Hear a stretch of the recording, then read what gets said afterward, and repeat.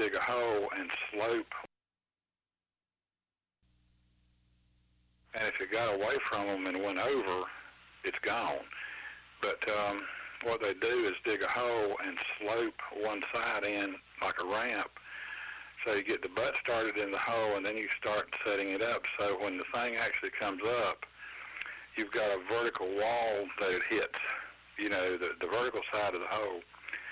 And they can hold it there till they backfill it, but it's still, when that size is just, it's astounding they could do it. It is. I was watching, it was a series about Egypt, ancient Egypt, trying to figure out how they built the pyramids and the Sphinx and just else. And they were looking, trying to figure out how they uprighted an obelisk.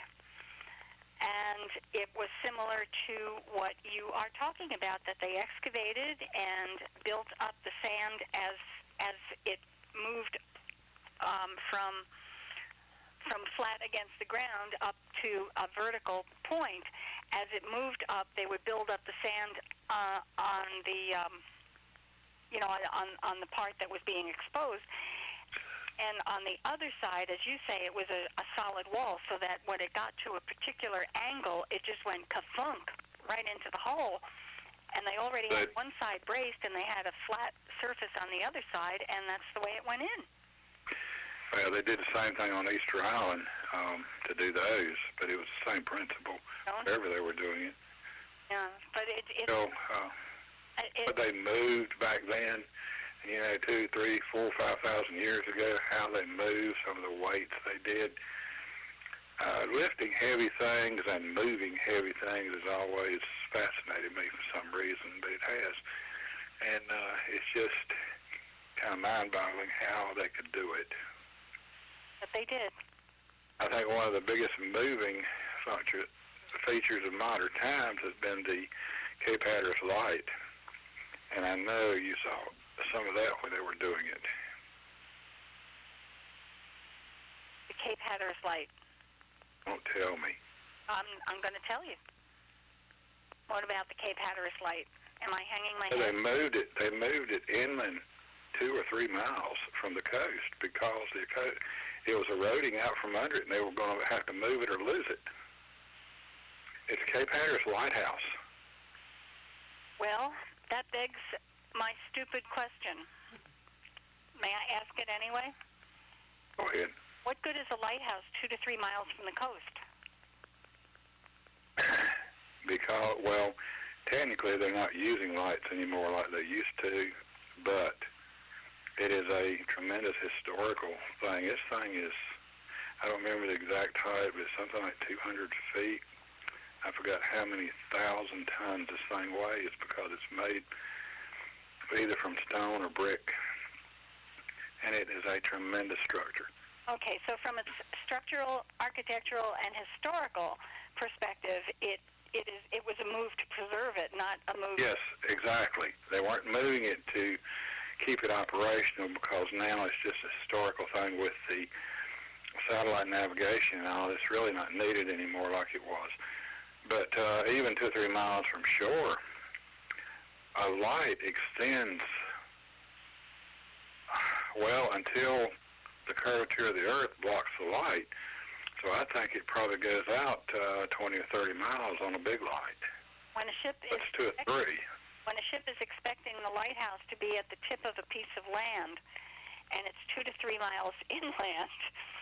Well, I agree with you, but as I said, they weren't using the light anymore for navigation, so it was just a preserving a historical thing. Okay. If you ever get a chance, I don't know, you may have read it, but there was a guy named James Gould. He was big into lighthouses, and he built the St. Simon Light on St. Simon's Island in Georgia around 1820 to 1840.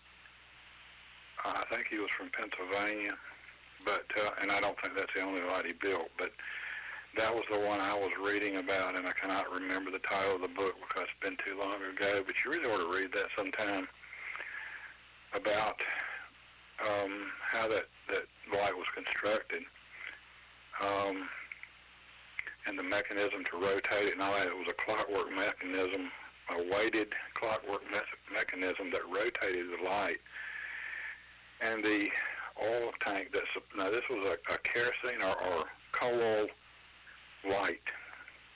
And the tank was in the ground at the base of the tower and had to be wicked all the way to the top to supply the light. Oh, my word. I can't remember how many 100 gallons the tank was, but it was a brick tank that was built in place to supply oil for this thing. But it was really interesting to read about that, and I never did read any others about other lights he built, but that was good. And that light apparently is still there for, tourist purposes. It's not used anymore, obviously, but it was interesting to read anyway. A wick. Wow. And baby, that's a heck of a lamp, isn't it? That is one heck of a hurricane lamp. Yeah. Good stuff. Wow. That is worth reading. I will have to squirrel around and see what I can come up with. Yeah, well, I know it's James Gould is the author, and there were several books about him, but this one is about the St. Simon Light, and I do not remember the title, but I feel sure you can find it. Yeah, there would not be very many. I don't remember the author either. We'll find him.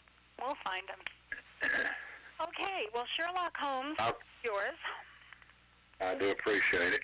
And I have my Basil Rathbone file. And if I can get more, if there's enough room on the CD, I'll toss some Tom Conway on there as well. Okay. Great. Yeah, that would be fine. Well, I'm so glad you called in and let us know that you're upright and taking nourishment. Absolutely. I'm glad. Me too. I'll be ready. I'll bet. I really probably wouldn't care about the alternative. No, we can leave that one for a while. So, yeah, and I will be ready. I hope so. But anyway, I'll get off here and let you get back at it. It seemed like you were having a slow night anyway. Yeah, well, we were. It was really interesting. We started with an interview with Major Bill Grine, who is with Toys for Tots. And it was kind of neat. He spent almost an hour with us about the program, Toys for Tots. And then after that, we got a bunch of phone calls, and then it kind of slowed down. So you got us back to life again, sir. Well, that's good. Okay. So we'll talk to you again. Okay, thanks, Harwood. Have a great night. Oh, a great. You too. Bye-bye. Bye-bye. Bye. 714-545-2071. Now, I was just so sure you had evacuated the building on us. Where were you? No, you don't have to tell us. Oh, I can. I just ran down the other side of the house just for a moment and come back. I wanted to charge my cell phone. See, I knew we had lost you. You're just part of me. You just have an inclination when I'm with you. You just know. Your equilibrium is disturbed. Whoa. It's true. That's heavy stuff. It's true.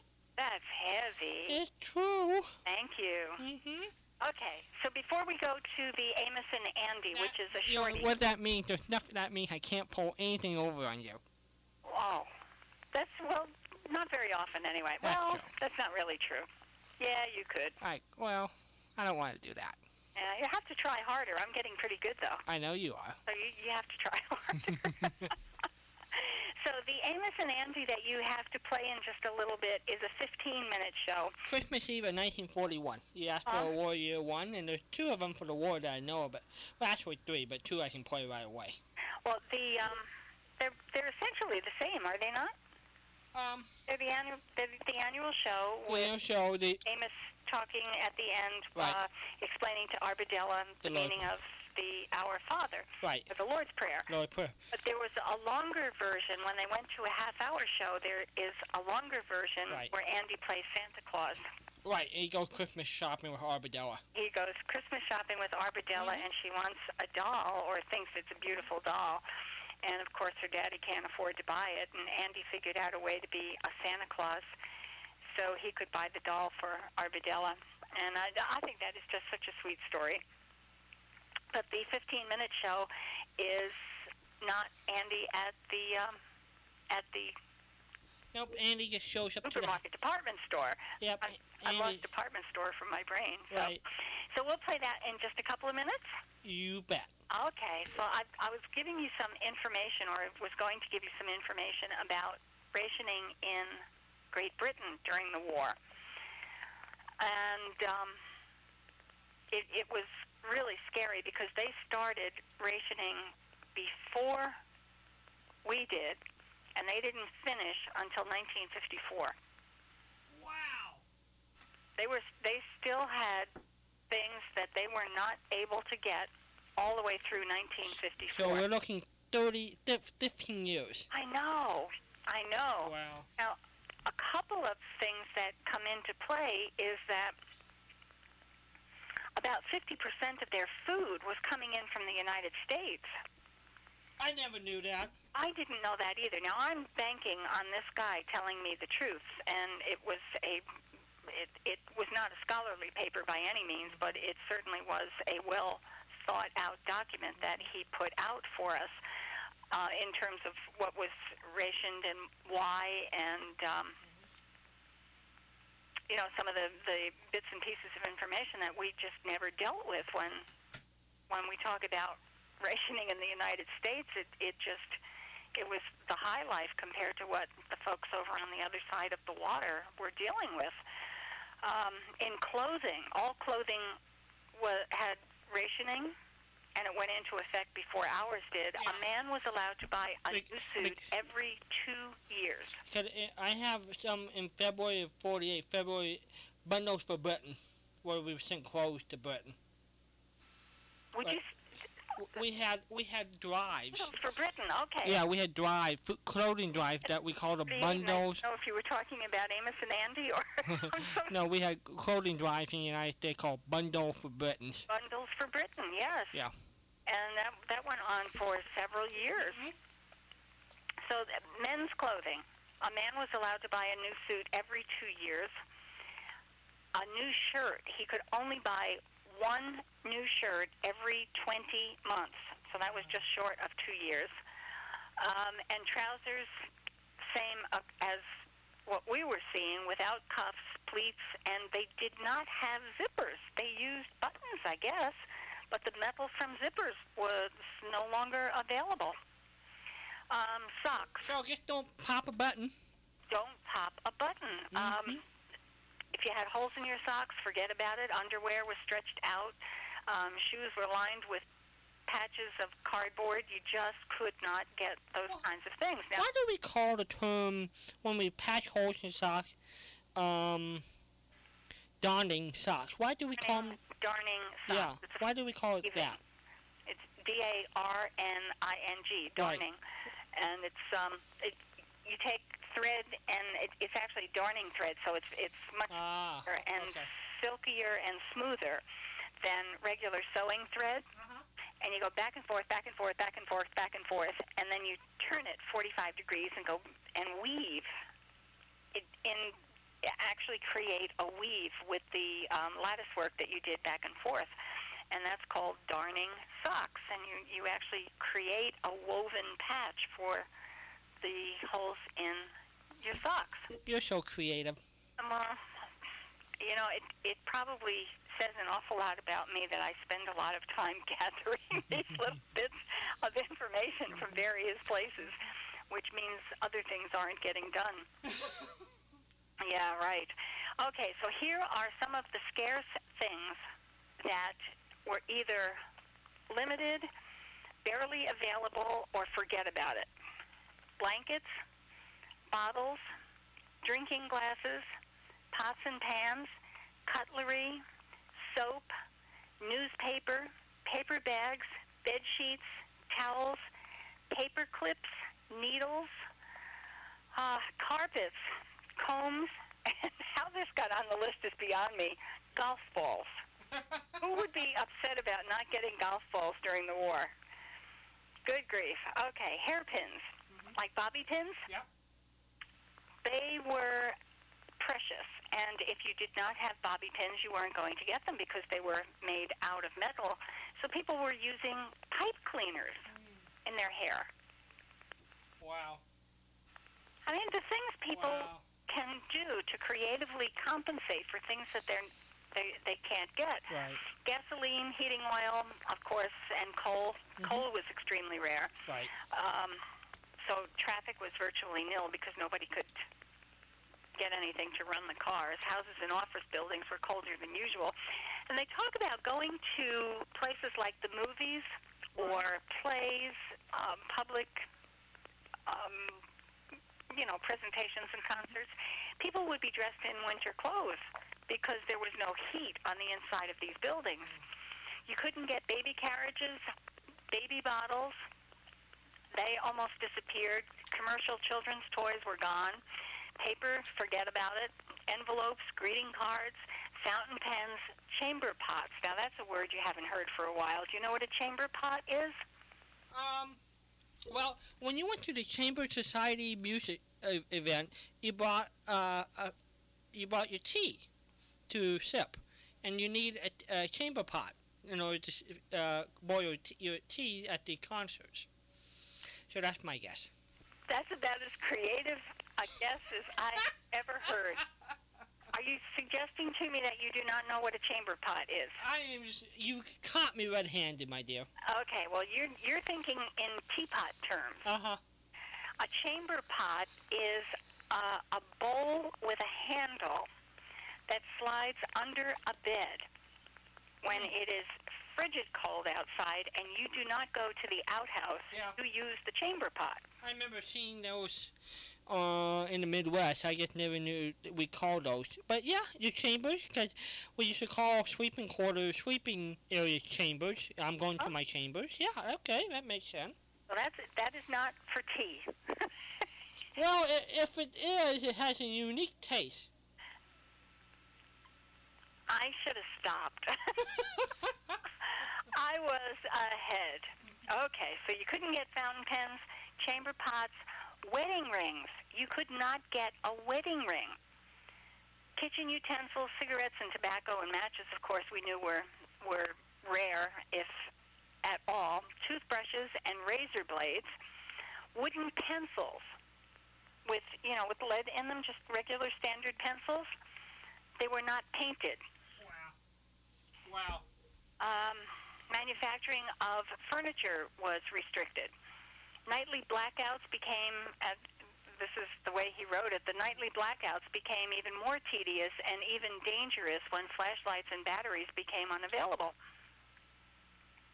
Window glass. Window glass was not available, so people wound up using cardboard and anything else that they could find to patch up the holes that were left by the bombings. Even if the bombs didn't drop in your neighborhood, the vibrations were shattering windows. Iron railings and gates around parks disappeared because they were collecting metals. Railway station signs and road signs were gone. Service, forget about it. Food was much harder to come by. Now, food, this was just an astounding collection of information for me. It said almost one-half of all of the food consumed by the Britons had to be brought in by ship, mostly from America, and these supply and cargo ships were systematically sunk by the overwhelming number of German U-boats plying the Atlantic and lying in wait for the convoys. So severe rationing began in January 1940 and did not end in its entirety until 1954. What was virtually unavailable was meat, butter, cheese, eggs, sugar, sweets, fruit, fats, white bread, tea, coffee, and whiskey, which you could live without. Now that begged, what did these people eat? The most prevalent item was fish, including whale meat. That was a staple in the diet. There was also an ample supply of potatoes, carrots, parsnips, cabbage, and turnips. Mutton was available. Do you know what mutton is? It's lamb. It's some form of a lamb. It is lamb, and it's tough, old male sheep. So it's a very basic, cheap meat, but that's what they were eating. offal, O-F-F-A-L. That's a new word for me. Animal offal. I don't know. It is the entrails and internal organs of animals. And occasionally you might be able to get some from your butcher. Wow. Substitute items in place of the real and genuine items trying to make things look right. Marmalade made out of carrots. Sausages made out of soy links. Pot pies made with potatoes, carrots, parsnips, and turnips with maybe some fish stock for flavoring. Fried crow. Crow, like crows. Yeah. Yeah. Starlings, which are also birds. Yeah. Dried and ground up acorns were a common substitute for coffee. If anybody did manage to get their hands on coffee, the grounds were used over and over and over until absolutely nothing came out. Blackberry leaves were used for tea. Mashed potatoes were used for bread filling when making sandwiches. I mean, this is just extraordinary. I'm going to hop down to a couple of other places here. When a whole egg was found in the market, I mean, eggs were just not available. When a whole egg was found in the market, it was buyer beware because it was usually a rotten egg. Go figure. Let's see. An onion was a rare luxury because onions were imported. Okay. In the case of one proud father who had very luckily been given a Mars bar by an American soldier, he took it home, sliced it into small portions, displayed them attractively on a plate, and served them for dessert that evening. Wow. I mean, it is just astounding. I had no idea, Patricia. I know, and I don't think 92% of the population here even had a handle on that. I had a little bit of an inkling because of the kinds of books that I enjoy reading periodically. Agatha Christie is one of them, and she was a prolific writer who was at her top, or was really riding a crest during the war years. So her characters would frequently be dealing with things like no food, no coal, no meat. One story I read, one book that I read, had a part in it. Not true. It was a movie about war times, and the family got a package from Family in America, and it had canned meats and treats, sweet treats for the kids, and it was like a bounty. It was like a ship had delivered the entire contents of the hull to this family. It was just astounding. So those little hints gave me a suggestion of what they were dealing with. But, I mean, acorns ground up for coffee, that's over the top, you know? Yeah, absolutely. So there is more here. I will save it for another time. But I was really astounded when I came across that information today, and it just adds exclamation points to how fortunate we all are. Yes. No matter what's going on in our lives, how fortunate we are to be in a country like this. Yeah, absolutely. So what would you like to do? Should we play a show? Why don't we play the show? All right. Christmas show. It's one that we talked about last week. We touched on this with Donnie Pitchford when we were talking about the Christmas show for Lum and Abner. He mentioned that Amos and Andy also had an annual Christmas show, and this one is from the earlier shows, the 15-minute shows. The central piece in all of the Christmas shows that were done over the years was Amos with his little girl Arbadella on Christmas Eve, and he was explaining to her, as the Lord's Prayer was being read on the radio, he was explaining to her No, it wasn't being read on the radio. She wanted to know the meaning of the Lord's Prayer. And while Christmas carols were playing on the radio, her father went through phrase by phrase what the Lord's Prayer meant. And that was the annual Christmas show. The longer versions, which came in later years, Walden and I were just talking about that a little bit ago, instead of Andy showing up with Christmas presents at the beginning of the show, as he does here, the longer show has Andy window shopping with little Arbadella, and she's admiring a Christmas doll that she wanted, and Andy figured out a way to get her the doll, and it was just such a sweet story. But this is the shorter version. This is the annual Christmas show. Which year did you pull? Christmas Eve, 1941.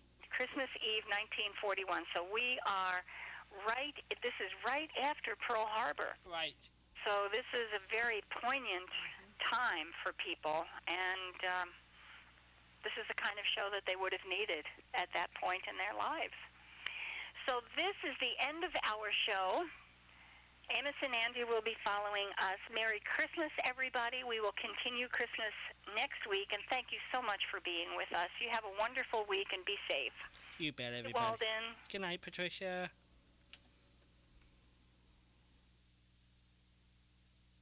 Campbell's Soup bring you Amos and Andy.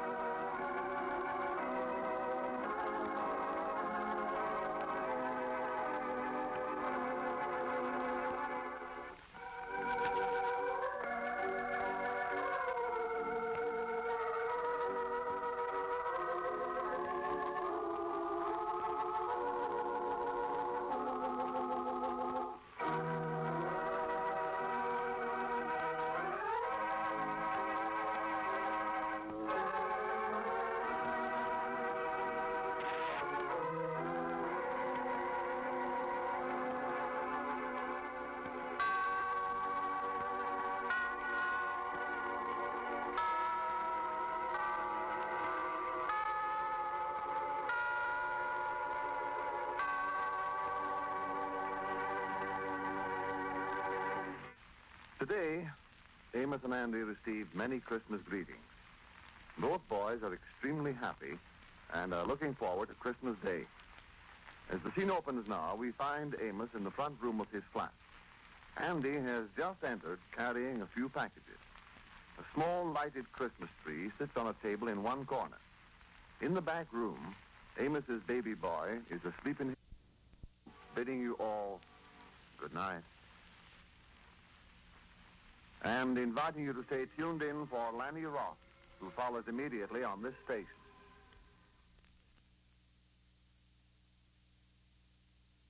Following program is rebroadcast by the Armed Forces Radio Service to our fighting men overseas. Bristol Myers, makers of...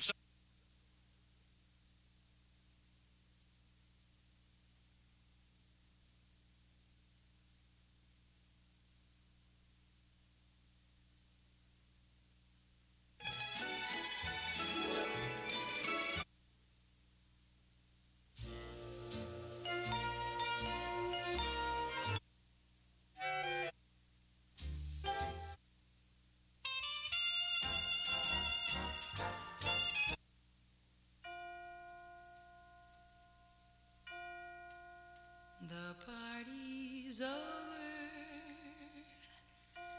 It's time to call it a day. They've burst your pretty balloon and taken the moon away. It's time to wind up the masquerade. Just make your mind up. The piper must be paid. The party's over.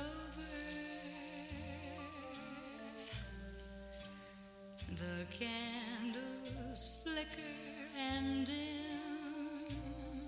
We'll see you later, everybody. You danced and dreamed through the night. It seemed to be right, just being with him. Now you must wake up. All dreams must end. Take off your makeup. The party's over. It's all over, my friend.